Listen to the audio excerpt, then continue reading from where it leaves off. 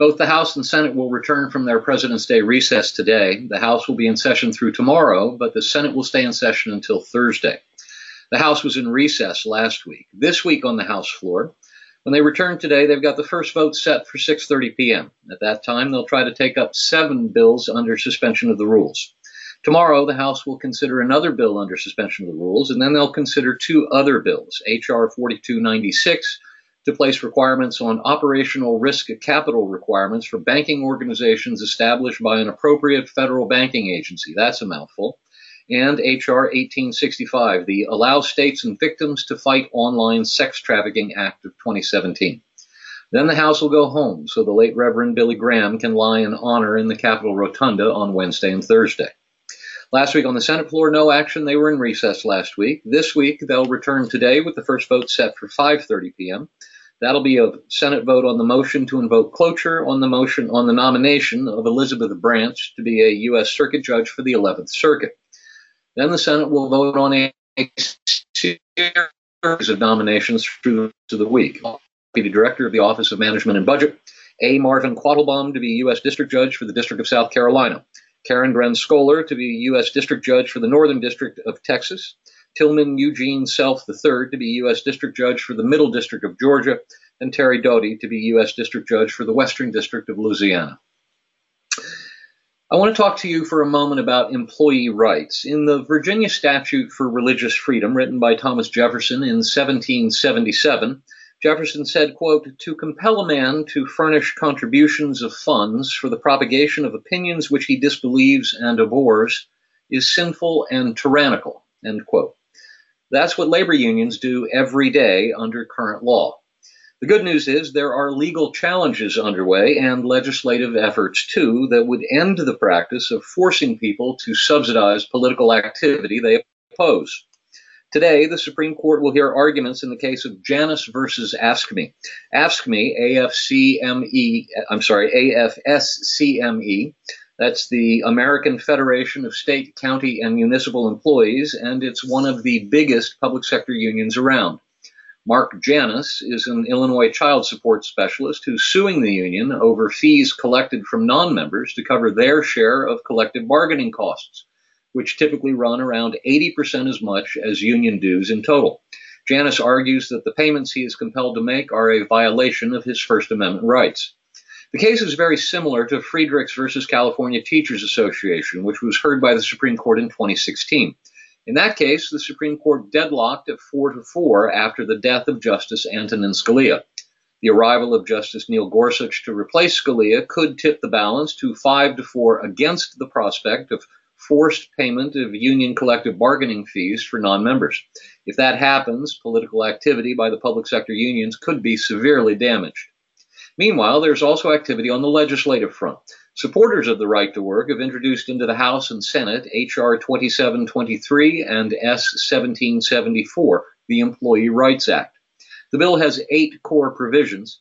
It would mandate secret ballot elections to determine union representation, create union recertification elections when at least half of the originally unionized employees have left their workplace, require opt-in instead of opt-out systems for voluntary contributions to support union political operations, known as paycheck protection, change the win bar for a union certification election so the electoral universe is all the affected employees rather than just those who vote in the election, and require that a union win a majority vote of the entire electoral universe rather than just a majority of those who vote. Allow employees not to provide personal information to union organizers, provide more protections from union coercion blocking decertification of an already existing union, require secret ballots for strike votes, eliminating the option to vote at union meetings following discussions where pressure is most easily brought to bear, and criminalize union threats and violence. The bill has 151 co-sponsors in the House and 29 co-sponsors in the Senate. 2 of its co-sponsors in the Senate are the Majority Leader and the Majority Whip, so stay tuned. Now to the Nunes memo. On Saturday, after negotiations with the White House and an agreement over necessary redactions, the House Intelligence Committee released the Democrats' counter-memo responding to the Nunes memo. You'll find a link to the Democratic memo in the suggested reading this week. The Democrats' memo fails to dispute the 2 central findings in the Nunes memo. to wit, that the Department of Justice failed in its FISA warrant application to reveal that the Steele dossier was political opposition research funded by the Clinton campaign and the Democratic National Committee, and that the dossier was used to apply for the FISA warrant. Nor does the Democrats' memo dispute that then FBI Deputy Director Andrew McCabe testified before the House Intelligence Committee in December that the FBI would not have applied for the FISA warrant without the Steele dossier. In addition, the Democrats' memo fails to dispute that FBI and DOJ officials knew that Christopher Steele was adamantly opposed to the election of Donald Trump, and therefore whatever intelligence he had gathered and included in his dossier should have been viewed through that biased prism. I want to give you just one example. The Nunes memo charged that the FBI and DOJ officials who applied for the FISA warrant against former Trump campaign foreign policy advisor Carter Page never told the court that the Clinton campaign and the DNC had paid for Steele's work. The Democrats' memo says this is not so. But the Democrats' memo cites the actual FISA warrant application as follows, saying, quote, DOJ discloses that Steele, quote, was approached by an identified U.S. person who indicated to source number one, that's Steele, that a U.S.-based law firm had hired the identified U.S. person to conduct research regarding candidate number one's ties to Russia. The identified U.S. person and source number one have a long-standing business relationship.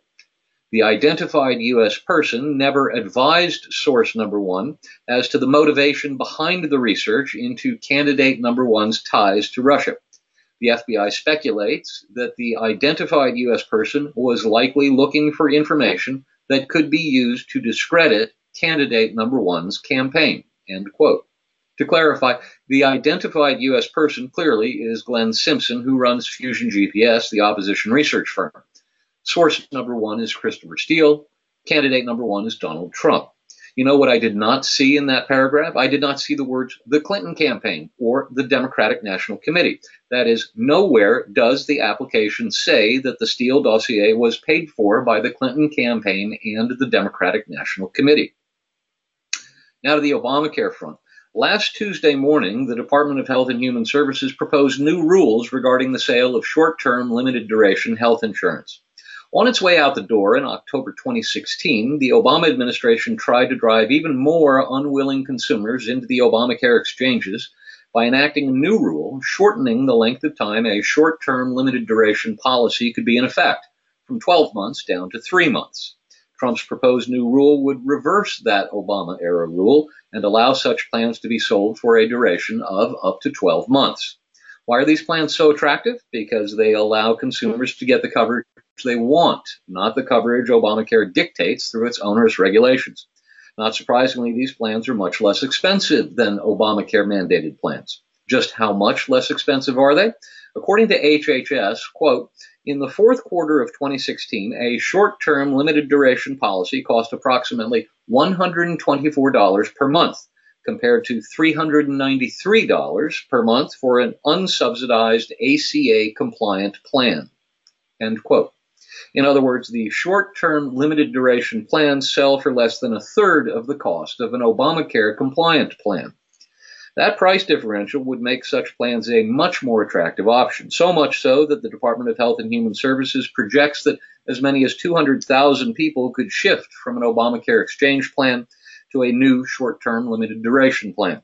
I think that's a vast understatement. I wouldn't be surprised to see millions of people leave the Obamacare exchanges if they could buy short-term limited duration policies for a year at a time. Given repeal of Obamacare's individual mandate, accomplished via December's tax reform, enactment of this new rule could result in a significant expansion of options for consumers struggling to pay ever-increasing premiums. There's one more proposed rule that HHS should offer, that is, make these policies automatically renewable so you wouldn't have to apply for a new one every year. Now to the Second Amendment. In the wake of the Valentine's Day school shooting in Parkland, Florida, the left has stepped up its calls for new gun controls. The NRA is pushing back hard, and President Trump seems to be in the middle. He's leaning toward the NRA on some issues, notably the idea of training and arming some teachers and other school officials so that schools would have a built-in security system in place and not have to rely on the arrival 8 to 12 minutes after a shooting begins of law enforcement authorities who may or may not choose to challenge the shooter, as we've now learned about the behavior of law enforcement authorities in Parkland. But he's also leaning away from the issue, from the NRA, on other issues, like the idea of raising the federal age restriction from 18 to 21. So you'd have to be 21 to purchase a firearm under federal law. As for action in Congress, one idea that seems to be at the centerpiece of proposed legislative remedies is Senator Cornyn's bill, the so-called Fix NICS bill.